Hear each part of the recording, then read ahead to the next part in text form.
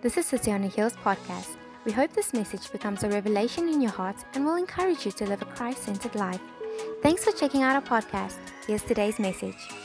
Good morning, everybody. It's wonderful to be together.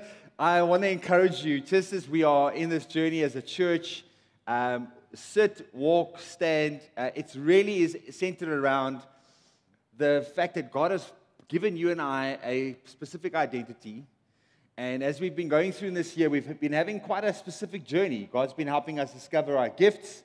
He's been helping us see the big picture of the gospel. He's also helped us to see, as this year's theme was being stretch out. Here behind me, stretch out. Our theme for the year, Isaiah 54. Jesus saying to us that He wants us to expand, to lengthen our cords, to enlarge, to give ourselves greater capacity, to take on what God has got for us, also what He's leading us into.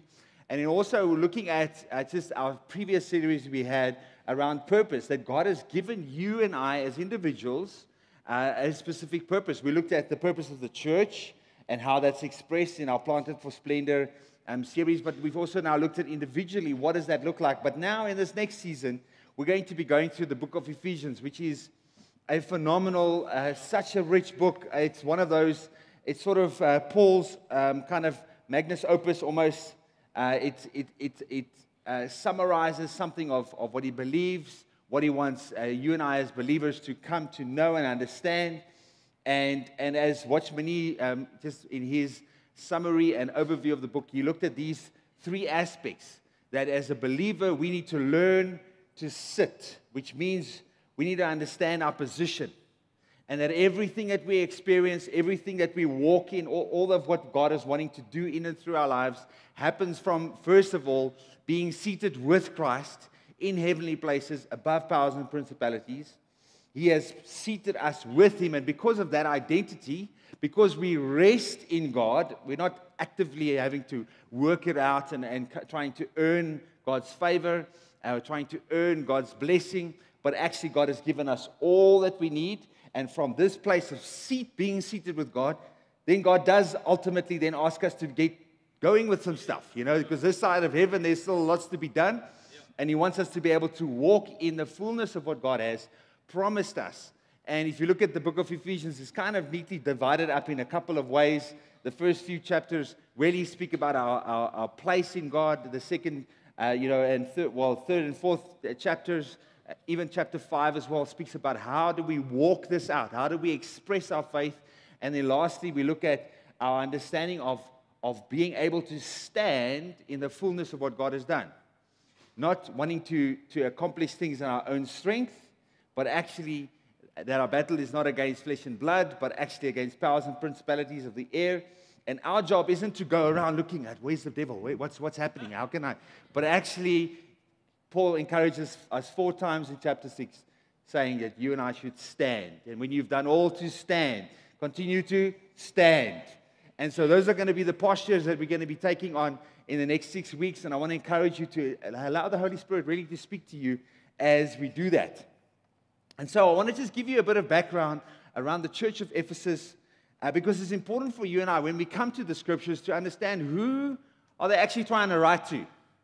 Because often we can come with our own ideas and our own kind of perceptions, and we can read all sorts of things into the Bible that it doesn't really say, and we can get a bit confused.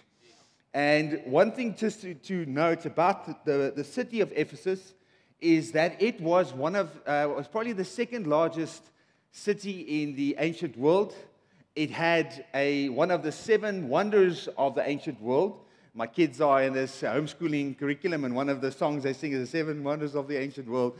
And one of them is actually this temple that they built in the city of Ephesus, which was dedicated to the goddess Diana or Artemis. And we see how this city was so intertwined with Greek and Roman thinking and philosophy and expression, and how they had, because of their heritage and this cultural coming together, they were consumed really with 2 things. And when I read this, and as I was looking at it, I was like, hey man, this sounds like you and I today, People were consumed in Ephesus with 2 things. One was with outward perfection, making sure that everything was looking great, perfect in every way. And so, that's what when you could see that in some of the Greek sculptures and things, the sculpture of David, perfectly formed, no blemish, no spot whatsoever. And so they were consumed with this notion of being perfect on the outside, but also they were consumed with this idea of spiritual world. There must be some things out there that we can somehow attain. And actually, in their worship, especially of the goddess of Artemis, it meant that if you came into that temple, you needed to rub the goddess the right way. You had to come and do things, do your dance, do your thing, bring your fruit, bring your fire, bring whatever is required. And then once you have done all of that you need to do, you can walk away with a clear conscience, knowing, hey, I've done everything I need to do. Now, the goddess or the god they owe me. They've got to give me what I need and what I want. And in our day and age today, we can be so consumed with the outward focus and our outward appearance and our physical things. What am I going to eat? What am I going to drink? How do I look? What's my financial scenario? What's my status in society? I can be so consumed with those things that I forget that I'm actually seated in a different place. Or I can be so consumed with spiritual matters and be consumed with what's the devil doing and what's happening and to be so, this month is Halloween month, so there's a lot happening, so we can be so consumed. And I'm not saying that those things are not real, and I will be touching on that. I believe God wants us to have a right understanding of the spiritual realm. But for the people of Ephesus, they were over-focused, over-emphasizing that. So Paul comes into this context, and he discovers, as he comes into, you can read about this in Acts chapter 19, he comes into the city of Ephesus, bumps into 12 disciples, not of Jesus, but of John. And as he begins to speak to them, he realizes, hey, these guys, they understand. They've been proclaiming the kingdom of God, because that's what John proclaimed, repent, for the kingdom of God is at hand. And they were going about doing that. And as Paul begins to ask some questions, it's really good to learn how to ask questions when you interact with people, even if they say they're believers. Good to ask some questions. And as he's asking them questions, he realizes that they actually only believed in and received John's baptism. And so he asked them about the baptism of the Holy Spirit. They said they hadn't heard about the Holy Spirit. He then preaches the gospel to them, tells them that Jesus came to fulfill as the true Messiah, the one that would usher in God's kingdom, and that now there's a new dispensation, a new covenant that's been put into place, and it's been bought in and purchased in Christ's blood. And now you and I have access to the Holy Spirit. And so he prays for them. They get filled with the Spirit. And then something awesome happens. That whole city gets turned upside down. For a few weeks, he preaches in the synagogue. Obviously, the religious leaders and things, they get a bit. So the gospel of Jesus is going to get your religious bones out of joint. And so they realize that's not working. And then they go into a place called like a lecture hall called the Hall of Tyrannus. So those of you that have been around City on the Hill for a while, you'll know that this building, when we launched the building project, we trusted the Lord and said, Lord Jesus, can this place be like a Hall of Tyrannus? Yeah. An instruction place where people are encountering Jesus, equipped and empowered, and then sent out, because it says that within 2 years of Paul coming into Ephesus, the whole of Asia came to know the gospel. How awesome and powerful is that? And so you and I need to understand it's into this context that Paul is writing, and he's encouraging these believers. And it's amazing to see that we need to understand these dynamics around the over-focus on the flesh, over-focus on the spirit, but actually out of this place, God wants us to come into a place of being seated. And today I'm going to be speaking to us about you and I being chosen. In order for us to sit in our rightful place, understanding that the life God has called us to live starts with us understanding that we're seated with God. We are chosen by Him. And I love the way Paul kicks off this passage in Ephesians chapter 1, verse 3. It says, "Blessed be the God and Father of our Lord Jesus Christ, who has blessed us in Christ with every spiritual blessing in heavenly places, This is your and my true identity, our true position in God is that, and He wants to establish this from the beginning. He begins off by saying that He wants to bless our Lord and Father of our Lord Jesus Christ. So you and I have a Father in heaven through our faith in Jesus, and He is blessed. That is the beginning point for you and I. We need to understand that it starts with God, but then the very next part He says that He, our God and Father in heaven, has blessed us with every blessing. Can you say every blessing? I didn't hear you. Every blessing. Now you can turn to someone next to you and say that I'm blessed. But even better, you can tell them that you're blessed. And the reason why it's important for us to start there is that you and I, if we don't understand that God has endowed us with every blessing, every spiritual blessing is available to you and I. If we put our trust in Jesus and we realize that we have been chosen by God and He has brought us into this family, which we're going to see in just a moment. Now, remember the Ephesians were obsessed with the spiritual realm. And so right from the beginning, Paul says to them, listen, I want you to understand that when you've put your faith in Jesus, that Jesus is above every other spiritual thing you could have ever encountered. Anything you would want to worship, Jesus is above that. And Jesus wants to be above that. We've just heard through all of the prophetic words during the worship. These guys, honestly, they don't get my notes beforehand. I promise you. They spend time with Jesus, and then they come and share what God is saying. How awesome is that? And I want to encourage you guys in the middle row and in the back row, when God speaks to you in the morning before coming to church, you're welcome to come and share some of those things.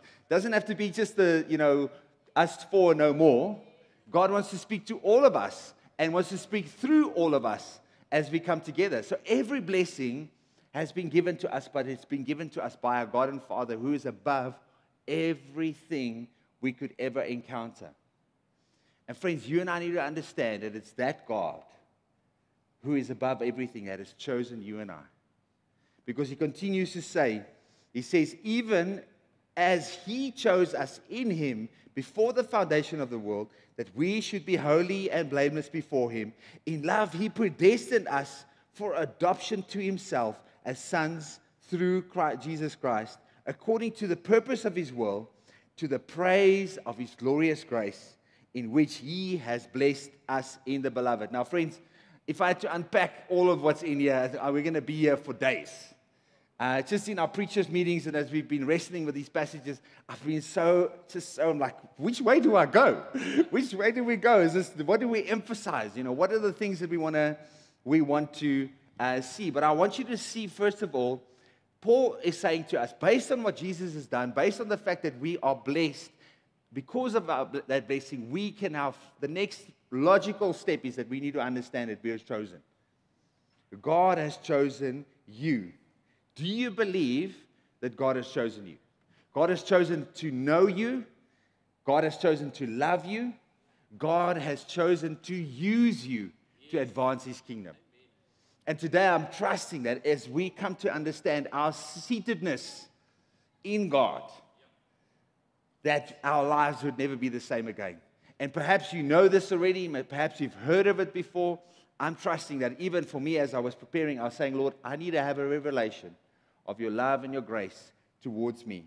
And so God chooses us despite our shortcomings, despite our limitations, despite the ways that we would fail Him time and time again.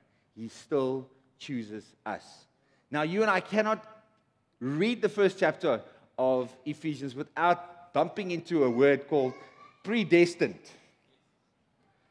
And I felt it would be helpful for us to maybe unpack a little bit of that concept for us, because as believers and in the world that we live in, can be quite a confusing concept. Now, some of you are going, Gareth, I don't really know and I don't really care. But if you want to read the Bible, you want to look at each word and say, there's some significance there. And I want you to know that the concept of predestination, everyone has been grappling with this.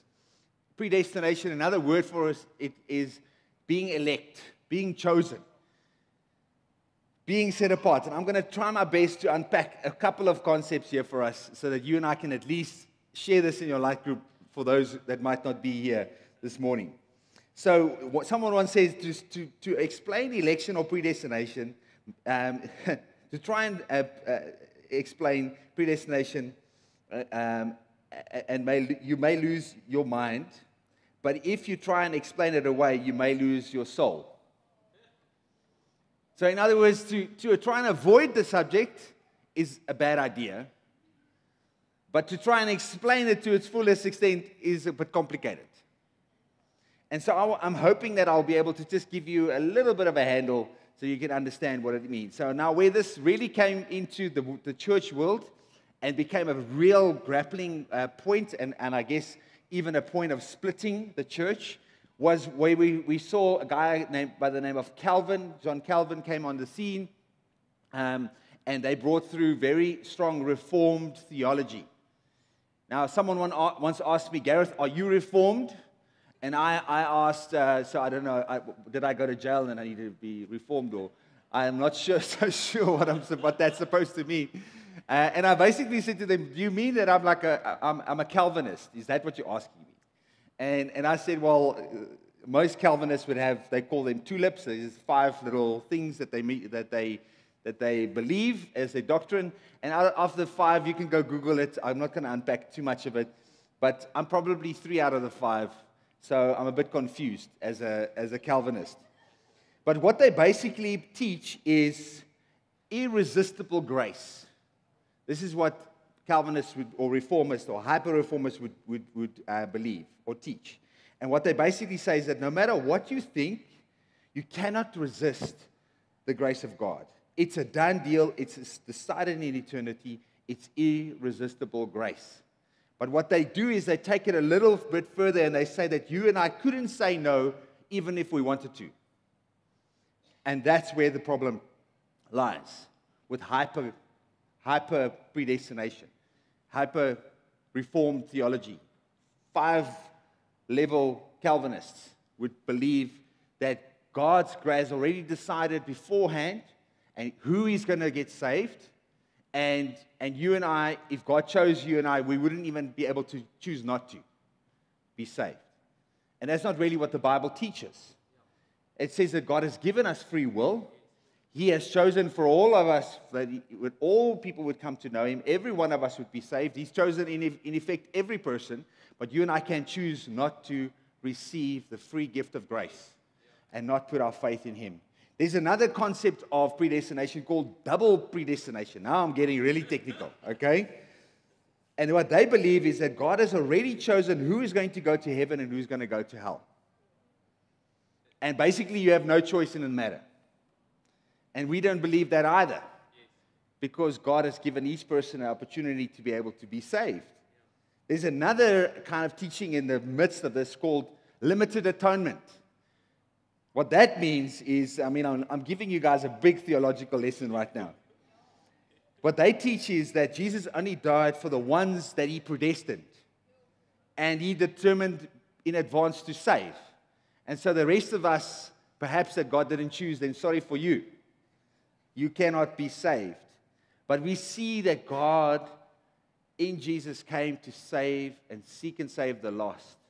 And God so loved the world that He gave His only Son. We see this in John chapter 3, verse 16 and 18 to 18. It says, "For God so loved the world that He gave His only Son, that whoever believes in Him should not perish, but have eternal life. For God did not send His Son into the world to condemn the world." This is very important. God didn't send His Son in to condemn those who are not with Him or not haven't put His faith, but in order that the world might be saved through Him. Whoever believes, whoever, it doesn't say some, it says whoever believes in Him is not condemned, but whoever does not believe is condemned already, because he has not believed in the name of the only Son of God. Very simple there, friends. God loves the world. He wants all of us to be able to save, but you and I have a choice in the matter. And as I unpack this a little bit more, I believe God's going to help us see this even more. Romans chapter 5, verse 6 to 8 says, "For while we were still weak, at the right time, Christ died for the ungodly." Any ungodly people around here? All of us, every one of us in our sinful nature have been fallen short of God's glory. "For one will scarcely die for a righteous person, though perhaps for a good person one would dare even to die. But God shows his love." God loves you. He loves the world. And his love for us, in that while we were still sinners, Christ died for us all. Friends, God wants you and I to be saved.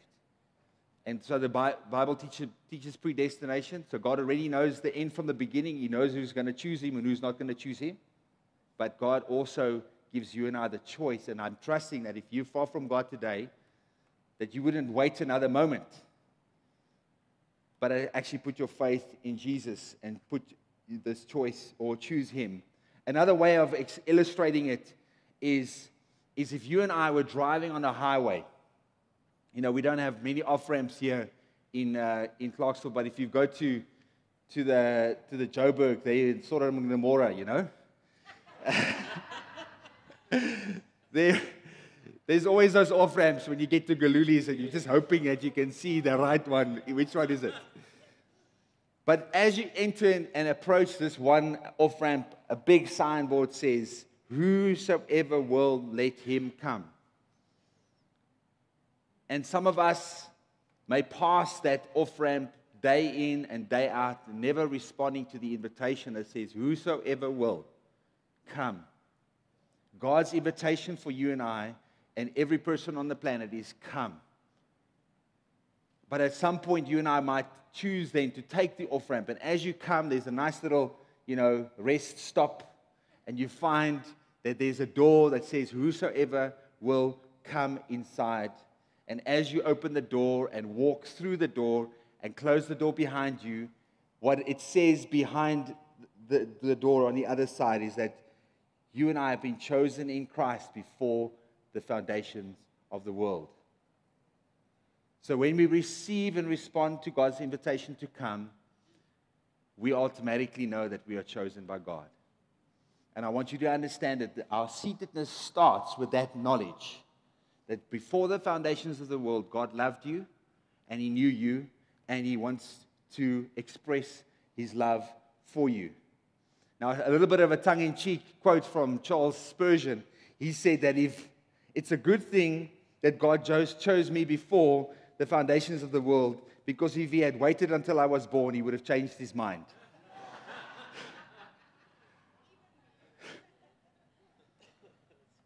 In our depravity, God would, if we look at our own life, we wouldn't choose ourselves. But God, in his love and grace, before the foundations of the earth, chose us. D.L. Moody says that, he says, the whoever wills are the elect, or the ones that have been predestined, and the whoever won't are the not elect. It's very simple. So now you understand predestination and how that works. And there is a sense that, and I mean, I've even had this conversation with people in our city where people have a bit of an ultra-reformed theology. What they believe is that because God has already chosen who is going to get saved, I shouldn't share the gospel with anybody. Because maybe God didn't choose them. And then I'm going to mess with God's plan and his sovereignty. And friends, that simply is a false doctrine.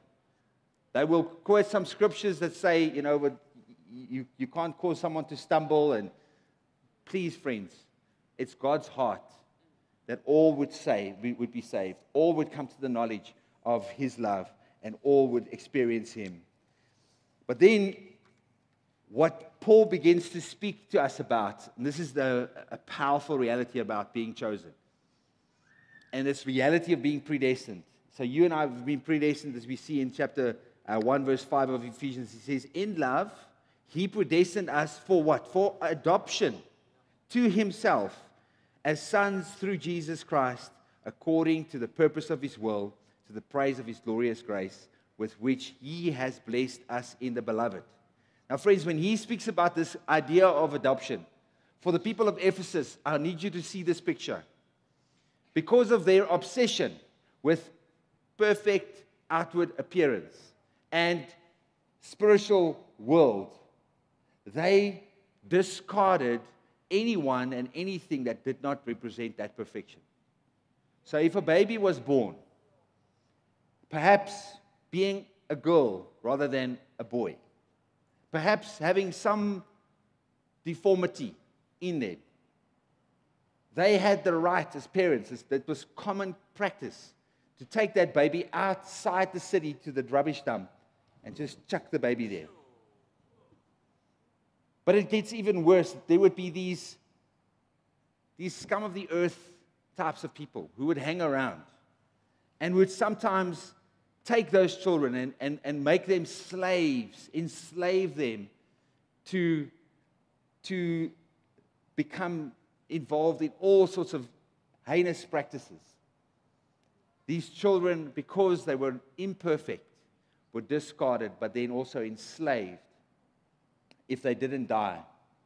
That was the context that Paul writes. And then Paul writes and he says, but you have been adopted. Because for the people of Ephesus, they would understand this concept, an idea of adoption. Because what would happen, and this is something the Christians did, the Christians would from time to time hang around the rubbish dump. Be on the lookout for children that might be discarded. And then, as loving Christian people, would take those children into their own homes and adopt them as their own sons and daughters. So when Paul writes and he speaks about this picture of adoption, I want you to see that. Discarded for death, discarded towards slavery. But you and I, as agents of change, as agents of God's kingdom, are able to step in and do for this child that was discarded what God did for you and I. You see, friends, Jesus comes into our slavery. You and I were once slaves. If you've accepted Christ at one point in your life, you were dead in your trespasses and sins. And you were enslaved to your sin. No way of redeeming yourself. And Jesus would come into the slave market of our lives. And he would pay the full price for you and I, redeeming us. But then once he has paid the price, he doesn't stop there, friends. You know what he does immediately? He immediately takes us to the courtyard before the judge in the courthouse. And then he begins the adoption process. Because, friends, if you've ever adopted someone, if you've ever experienced that, what happens is, once the adoption process is completed, on your birth certificate, your adopted parents, their details are now on that piece of paper. There is no record of your previous life. You have now been brought into a new family. Everything that you had that was sinful, that was a barrier between yourself and God, all of that has been removed, and you've now been placed into a new family. That's what Jesus does for you and I. He pays the ultimate price for us, but then doesn't just stop there and say, okay, well, if you behave, if you're a good kid, if you're going to be a good son and daughter, I might see how it goes. I love the story of two young boys who were playing a part. They were part of like a sporting event together. They were actually brothers. And the coach at one point looked at their birth certificates and realized that they had been born in the same year. And so the coach was a bit perplexed because these boys were not twins. And so he called the two boys and asked them, so listen, what's the story? This is impossible. Your parents couldn't have had two boys in the same time, like in the same years. The timelines don't match up. And they simply replied, well, we were adopted. The coach asked, but which one of you were adopted? And the boys said, well, we don't know. Our dad just told us that he loved us both so much he forgot which one was adopted. God loves you and I so much that he forgets all of our past. and brings us into this family, brings us into this hope, into this life. I love what happened to Steve Carter. He himself grew up in a home where his father ran off and left them. And so he grew up without a father. And during this period of time, a man came into their family. And his mother eventually married him. And this man became a real true father figure to him. And one day, he said they went down to the courthouse and they did the paperwork. But before that, just before they went in to do all of this, where he would need to stand up in front of the judge and say, yes, I want this man to be my father lawfully. I want to be adopted by him. He was having a chat with his new dad. And his dad said the following to him, you know, Stephen, most parents, actually all parents, cannot choose what children they have. It's chosen by God. Boy or girl, what they look like, gifts, talents, all of that's done by God. But for me, as an adoptive dad, I got to choose. And today, I'm choosing you. Friends, God steps into our lives and wants to redeem all of what we have. And you and I need to understand that our adoption, our election, our predestination is birthed from this understanding that we have been adopted by a heavenly Father. And we have access to Him. It's a beautiful picture. Romans chapter 8, verse 15 says, for you did not receive the spirit of slavery, remember? To fall back into fear, but you have received the spirit of adoption as sons, by whom we cry, Abba, Father. Friends, I want to just pause here for a moment. I don't know how much time you've spent just resting in the knowledge of God's love and His acceptance of your life.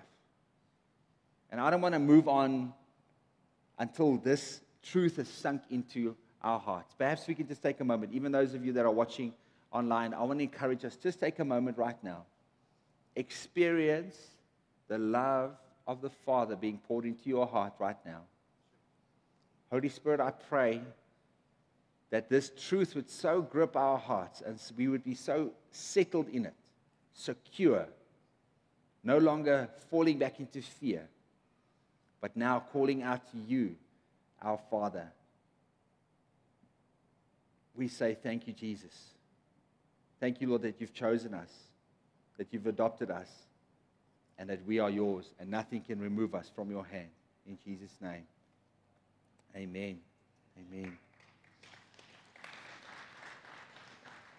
So friends, I have 5 quick applications I'd love to share with you. Just based on this, I want to encourage you that as you come into this week, as we continue this journey, that we would begin this place and that we would draw from this place of being seated with God because of His love for us. The first one is that you and I have assurance. Not insurance, it's not outsurance, it's not my way, it's assurance. Okay? Blessed assurance, Jesus is mine. That reality. You and I have assurance of our adoption. Assurance of God's choice towards us. And you and I need to appropriate. In other words, I've got to access it on a daily basis. So as you sit tonight or tomorrow morning, whenever you're having your moments with God, can you rest? Can you draw from that assurance that God has chosen you? Secondly, there is power that happens or comes from this position.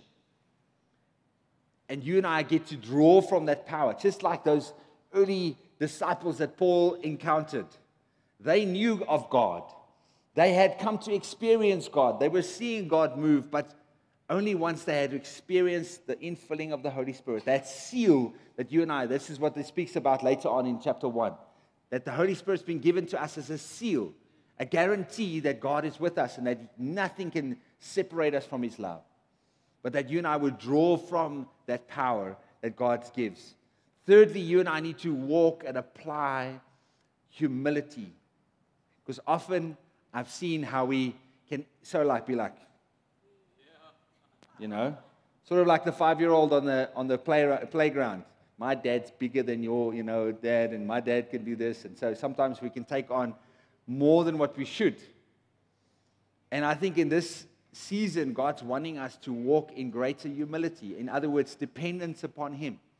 Every single moment of the day, entering into His throne room to obtain mercy and to find grace. Fourthly, friends, God wants you and I to experience hope. The hope that we have, an eager expectation that God will complete the work that He started in us. He will bring to completion the work that He started in us. And remember, as we're going to see in this series, and as Paul unpacks it throughout the book of Ephesians, that God has placed within us the ability to know Him, but also ultimately that in everything it's about becoming like Him. It's not about us waging warfares or winning battles or, just accomplishing the things that we want to accomplish in this life, but actually it's about becoming like Christ. Ephesians chapter 4 would speak about us being brought into the fullness of the image of God, the maturity, the mature manhood, and so that we would have that hope that God would bring that together. And then lastly, friends, the application. Friends, there has to be a moment where you and I are proclaiming the gospel with boldness. We can boldly proclaim the gospel because of this new position, because we have been chosen, because we have been adopted, because God is at work in our lives. We cannot help but share the gospel with others. And I want to encourage you to look for opportunity. I know you've got that coworker at work that you're like, oh man, I wonder if God chose this person or not. If it was my choice, Lord Jesus, help me. Perhaps you have a circumstance or a situation. You need to apply the gospel. You need to bring the gospel into those situations. God's calling us to proclaim. We've got our board outside here, Jesus equals life. Every single time someone puts their faith in Jesus, we're trusting to add a light bulb because God wants to seek and save the lost. And we have been predestined by God to be His kingdom agents. That's part of what God has called us to. And so we must and we should proclaim this gospel together. Thanks for joining us for today's message. Don't forget to check out our website or visit City on a Hill International on Instagram or Facebook for our updates, celebration times, or ways you can get involved. We are also streaming our message on Facebook Live, so make sure you join us or share the post. Thanks again for checking out our podcast. We'll see you soon.